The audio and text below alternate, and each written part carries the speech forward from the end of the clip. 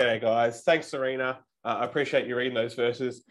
A couple of things to say just before we jump into looking at these verses. First thing is, as I'm speaking to you now, the verses aren't going to jump back up on the screen because it's really difficult to kind of manage doing all that at the same time. So if you have a Bible, it'd be really helpful if you can grab it. If you've got a couple of versions to choose from, I'll be reading from the NIV, the latest version. So take a sec, grab a Bible. The other thing to say is, while we're on Zoom, we don't all want to be sitting here for an hour and a half. And so for the sake of timing and things, we're actually only going to look at verses 18 to 30. There's a lot of wonderful stuff in 31 to 39. It would have been great to explore those with you, but as is, we're not going to get through everything we have. So it's going to be a bit more shorter, a bit more focused, hopefully. Don't hold me to that. The last thing to say is, one of the biggest disappointments about not being able to meet together is that we don't get to see each other. We don't get to see how each other is reacting to the songs when we're really encouraged and moved by them, or how the Bible reading has hit us and stuff. So I want to encourage you, if you're up for it, it'd be really great for you to turn your video on. I'm not going to make you, I'm not going to force you. You don't have to, but it is encouraging for us. You might be concerned that there might be chaos in the background and things like that. Can I tell you, we're not concerned about the chaos in the background. We just want to see your faces. So if you feel comfortable, we'd love to see your faces, but you don't have to. How about I pray and we'll jump into these verses. Let's pray together. Father God, thank you for your word. Thank you for these verses, which are some of the most wonderful verses we find in the Bible. Thank you that you have spoken to us and told us how much you love us and shown us how much you love us on the cross. Father, I pray that now as we meet together as best we can online, that you would prepare our minds and our hearts to be shaped and transformed by your word so that we might become more like your Son. Help us to, in the chaos of being in our own lounge rooms and offices, be focused, be discerning, ready to hear and accept the truth, ready to refute error, also that we might know you more and grow more like Jesus. Amen. Well, I've been stuck at home all week, like all of you. And one of the things I do when I'm stuck at home is waste time doing Google searches. And as I was preparing the sermon, one of the things that came to me is, what do people want to achieve with their life? What do people want to achieve? And so I obviously typed that into Google. I wanted to hear as many different responses as I could. The typical ones were there, and they're all like pretty vague, pretty airy-fairy, stuff like family harmony, mindset balance, social responsibility, things like that, which you kind of understand, but they're quite vague. There's this one guy who was the exact opposite. He had listed 101 goals for his life. This was a guy, he wasn't a young guy, he was probably mid-50s. So he had a lot of life behind him, and he still had 101 goals to achieve. He wanted to visit 16 different countries that he hadn't visited yet. He'd already been to 50 different countries. He wanted to visit 9 amazing places. He wanted to go on 25 different adventures. He had a further 59 personal goals. And one of them, this is my favorite one, because I think it's just so outlandish. He wanted to receive a $1 million advance on a book deal. That's a big goal. He knew exactly what he wanted to achieve in his life. He knew the exact purpose of his life. Achieve those things. There was another one that stood out to me. It was a young lady, a lady in her mid-20s, and she listed 10 things, not 101, I think a bit more containable. But let me read them out for you. She wanted to write a book. She wanted to have a fancy kitchen. She wanted to move abroad. She wanted to feel good about her body, have financial freedom, to be more minimal, to read all the classics, all was in capitals, give back in a big way, care less about trivial things, and be recognized for something great. And I think at times we can identify with some of those goals. Like, some of those things are nice to do. They're good things to go for and achieve. But as I was reflecting on them, I just thought, for them to be your life goals just feels a bit small, doesn't it? It just feels like there's not much there. Like maybe achieve something big with your life is kind of the biggest one there, but have a fancy kitchen. Is that what you want to achieve with your life? Go on some adventures. Is that what you want to achieve with your life? I know I want to achieve something bigger than that. I don't want something so small. I want to be a part of some real change. There was no revolutions in there. There was no change in the world. That's what I want to see with my life. Why were all these lists so small? In Romans 8, the passage that we're in today, we see God's plans for our lives, and they are not small. God's plans for us are bigger than we could ever possibly imagine. In fact, Romans 8 says that for those who trust in Jesus, God has burdened us with a glorious purpose. Don't know if there's any Loki fans out there. That's what Loki loves to say. This part of Romans 8 that we're about to get into shows us that God has given us a glorious purpose. Let me show you. So Romans 8, verse 28. Grab a Bible, have it in front of you. I'm going to keep coming back to it. Romans 8, verse 28. I'll read to verse 30. And we know that in all things, God works for the good of those who love him, who have been called according to his purpose. For those God foreknew, he also predestined to be conformed to the image of his Son, that he might be the firstborn among many brothers and sisters. And those he predestined, he also called. Those he called, he also justified. Those he justified, he also glorified. Do you see it there in verse 28? God's big plans for us. And there's much more in there than we have time to go through today. But in verse 28, it says, God has called you according to his purpose. He unpacks that purpose in verse 29. God has chosen followers of Jesus before the world even began. He chose them to be conformed to the image of his Son, to be transformed to be like his Son, Jesus. That's what God's purposed for us. That's God's big plan for our life. That's what he wants us to achieve in our life, is to become more and more like his Son, Jesus. But we're not alone in this. God does the work in us. And so today, as we look at these verses, I'm going to show you three things: what God has done, what God will do, and what God is doing now. And then we're going to jump in and think about how this shapes how we live and think about ourselves now. Let's get straight into it. My first point is all about what God has done. And this is a short one. We're going to move through this one pretty quick. What has God done? God has begun his work of salvation in us. You see, for those who trust in Jesus, God has started his work of salvation. We see this all through Romans. We've been going through it this year. So Romans 3:22, Paul writes, righteousness is given through faith in Jesus Christ to all who believe.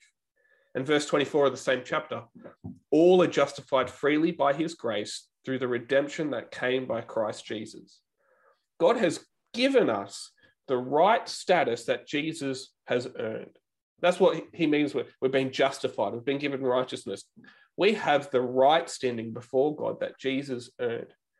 And so now there's no condemnation for those who are in Christ. We saw that in Romans 8:1. And it's why in verse 30 of chapter 8, Paul writes, those he predestined, he also called. Those he called, he also justified.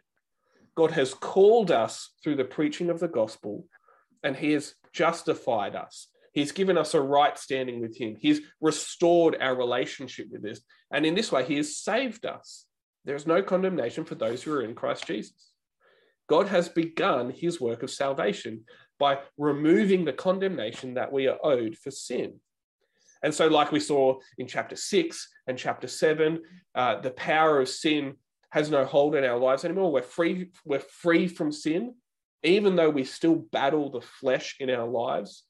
But God has given us his Spirit so that we might fight sin. We are saved. But that work of salvation has only begun. It hasn't been completed. And so that brings me to my second point. What will God do? What will God do? Well, our salvation hasn't reached its fulfillment yet. It hasn't reached its perfection yet. It's not yet complete. And you see that in verse 22. So again, grab your Bibles, Romans 8, verse 22. I'll read to verse 24. We know that the whole creation has been groaning as in the pains of childbirth right up to the present time. Not only so, but we ourselves, who have the first fruits of the Spirit, groan inwardly as we wait eagerly for our adoption to sonship, the redemption of our bodies. For in this hope we are saved. Verse 24 speaks like our salvation is ahead of us. It's in this hope we are saved. Verse 24 goes on to say, we don't hope for what we already have. No, we hope for what is yet to come. It's in this hope that we're saved. What is left to be done with our salvation? What is not yet complete about it? Well, verse 19 says the creation is waiting for the glory of the children of God to be revealed. We're waiting for our glory to be revealed. Verse 23, we're waiting for our adoption to sonship. We're waiting for the redemption of our bodies. Verse 29, we're waiting to be conformed into the image of the Son. In other words, what will God do? God will transform us into the image of his Son. That's the second point. God will transform us into the image of his Son. But how can the Bible talk about us already being saved, yet not yet saved? How can we have already been saved, yet it not be finished? Well, think of it like Tabasco sauce. I love Tabasco sauce. Super tasty. I only discovered it a few years ago. Jess doesn't like hot and spicy food, but I like hot and spicy food. And so the compromise is hot sauce. You know, she will have her not spicy food and I'll get out a hot sauce and put it on. And Tabasco, it's a classic. If you go to a restaurant, they've always got Tabasco on the table. It's like the hot sauce that everyone starts with. But did you know Tabasco, how it's made, is actually really simple. What they do is they hand pick all the chilies. They mush them up and mix salt into them until there's like this chili salt mushy paste. And then they fill up these big wooden barrels, think like big wine barrels. They fill them up to the top with this paste. They put the lid on, they wheel it to a warehouse, and then they just leave it there for 3 years. And I saw this video where they're touring through the warehouse. There's this one warehouse, and any Tabasco you've ever had in your life has been in this warehouse. And there's just these rows and rows and rows of wooden barrels. And there's like cobwebs between them all because they've been there for so long. And the guy who's giving the tour is like, I like the cobwebs because the spiders keep all the bugs out and stuff, and it's good for them. For 3 years, the Tabasco sauce sits in a barrel untouched. The farmers have begun the process of making it. They've mushed the chilies, they've added the salt, they've mixed it together, but they let it sit. They let it wait. That what's in those barrels will be Tabasco one day, but it is not there yet. The work isn't complete. We're waiting for the days where the barrels will be opened and the process is complete. You get your little Tabasco thing and I can put it on my dinner and things like that.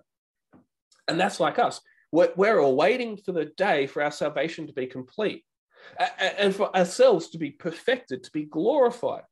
God has begun this work. God has given us his Spirit as a guarantee. It says in verse 22 and 23, we have the first fruits of the Spirit, but we're waiting for our adoption. Did you notice that? We have been adopted, but verse 23, we're waiting for our adoption. Verse 19 says, let me read it for you. For the creation waits in eager expectation for the children of God to be revealed. We have been adopted, but our status as children of God is yet to be revealed to everyone. And we have been redeemed. We've been set free from the power of sin and death. Yet verse 23 says we await the redemption of our bodies. And the redemption of our bodies, caught up in that is the idea that our bodies will be transformed. We'll be given new, glorious bodies. Do you remember the flesh that Haran was talking about last week? That kind of animal instinct, the sin nature in us. When our bodies are redeemed, that is destroyed. It is wiped out. And our bodies will be made new, will be transformed, will be like our resurrected Lord Jesus. We are redeemed from the power of sin and death, yet we wait for our bodies to be redeemed and transformed. The work of salvation, it is behind us and it is ahead of us. It is both. And so that's why Paul can write in verse 24 and 25, for in this hope we are saved. But hope that is seen is no hope at all. Who hopes for what they have already have? But if we hope for what we do not yet have, we wait for it patiently. We wait patiently and we wait eagerly for the transformation of our bodies, for us to be made like Jesus, our Lord. So what has God done? God has saved us. What is God going to do? God is going to save us. He'll transform us. But here's the thing about us and about Tabasco, right?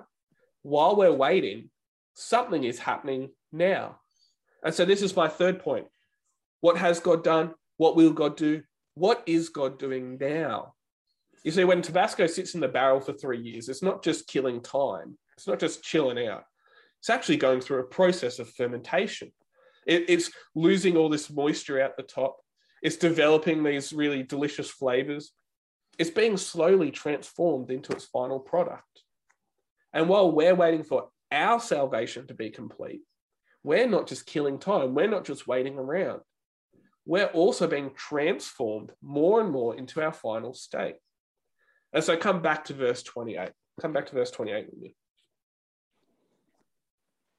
And we know that in all things, God works for the good of those who love him, who have been called according to his purpose. For those God foreknew, he also predestined to be conformed to the image of his Son, that he might be the firstborn among many brothers and sisters. God works all things for the good of those who love him. And there's so many things in just that sentence that is amazing. God works. God is actively at work right now, not just sitting there waiting to send Jesus back. He's working right now on us.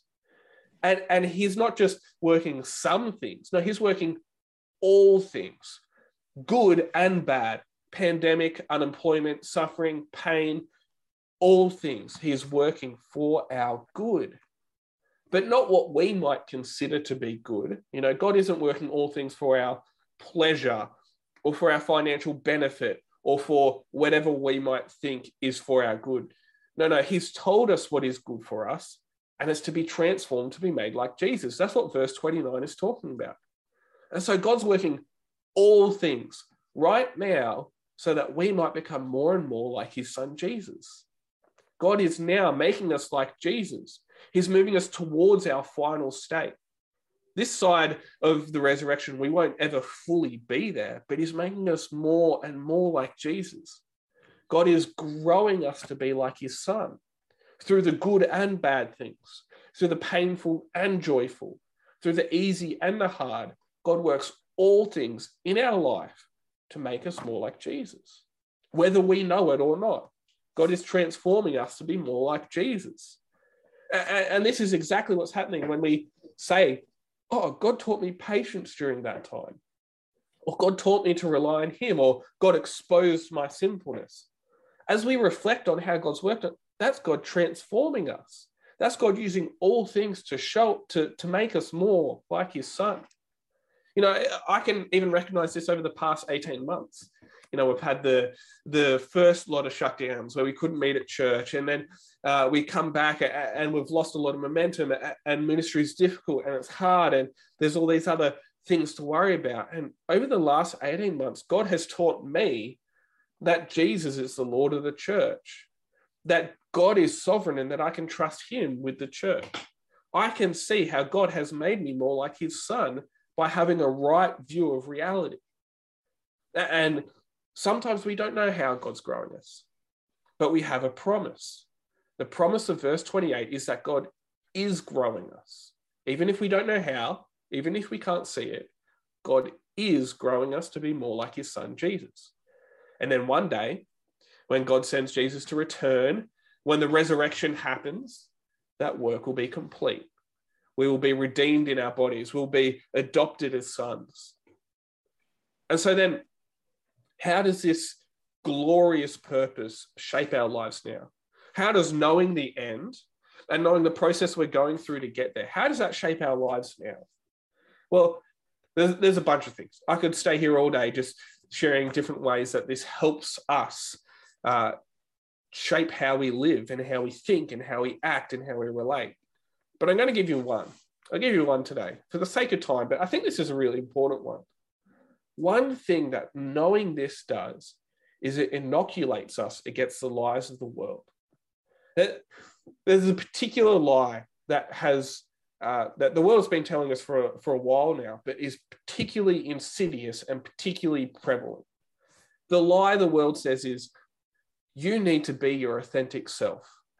You need to be who you are. Don't change for someone else, but be true to you. That is a really, really dangerous lie. What the world really means when it says that is, your feelings are true. You should act according to them. You should follow your passions and your dreams. Don't change your desires for the sake of others. But the real problem there is sin. The person the world wants me to be is just my sinful self. It would be to let sin reign in my life. If I was my authentic self, the way the world defines it, I would just be a sinner. So the world's view of self, of who we are, it's just way too small for God's purpose for us. Oftentimes, the world reduces our ideas about self to sexuality and gender, or maybe one of a few other categories, but these are the big ones. You are your sexuality, you are your gender. And so I am a hetero male. That's how the world sees me. But if I don't feel like a hetero male, then that can't be truly who I am. Even if it's despite the physical reality or the natural order, if I don't feel that way, I need to be true to my authentic self, and myself is my sexuality and my gender. The problem is this just leads people to be confused and to be hurt. We don't know what's true because we want to affirm someone's feelings, but I might not feel the same way. How can I affirm your feelings and my feelings when they're two different feelings? When reality is one thing and I don't know what you're feeling. But God provides the answer in Romans 8. God gives us the way to be our true self. It's not to give in to our sinful self. It's not to reduce our sense of self to sexuality or gender or race or whatever it might be. God gives us the answer to this by saying, don't be your authentic self. Be who I'm transforming you to be. God is making us into someone new. God sets us free from this lie. He doesn't let us live in the squalor of our own sin. God has purposed us to be made into the image of his Son, not to give ourselves back over to sin, to fleshly thinking. And so here, what I really want you to go away today thinking is, I should not be my authentic self, the way the world defines it. I shouldn't give in to my own sinful desires and my own feelings, which are fickle and which change moment to moment, day to day, minute to minute. Instead, I should be who God is making me to be. I should live out my glorious purpose right now. I should be striving to become more and more and more like my Lord and Savior Jesus. That's who I'm going to be for all eternity. I want to head there even right now. And so let's go back to the initial question. What do you want to achieve in your life? Do you want to read all the classics? Do you want a fulfilling family life? Do you want to travel the globe? Do you want to embrace your authentic self? Some of those things are good things in and of themselves, but they can't be the totality of what we want for our lives. God has a far better, glorious purpose for you. He chose you before the world even began. He's making you like his Son now. One day he'll bring that work to completion. God's purpose for you is far greater than you could ever have imagined if he didn't reveal it to you. So be who God is making you to be. Let's pray. Father God, thank you for this glorious purpose. Thank you that you have chosen us before the world began to be made like your Son, Jesus. Father, help us to see at times where you are transforming us. Help us to be self-reflective, to know when you're doing that. But even if we can't see it, Father, help us to trust in your promise. You are making us like your son, Jesus. You will perfect us one day. And so, Father, now help us to live out that purpose. Help us to become more and more like your son, Jesus, not to be our authentic self the way the world sees it, but to be the person you are making us to be. In Jesus' name we pray. Amen. Well, we're going to continue to celebrate the work God is doing in us through song. We're going to sing together Won My Heart. And this song is so helpful because it talks about, in all the seeming chaos of life that there is, actually God is near the whole time. And so we want to follow God and we want to live out our glorious purpose in him. So let's sing together.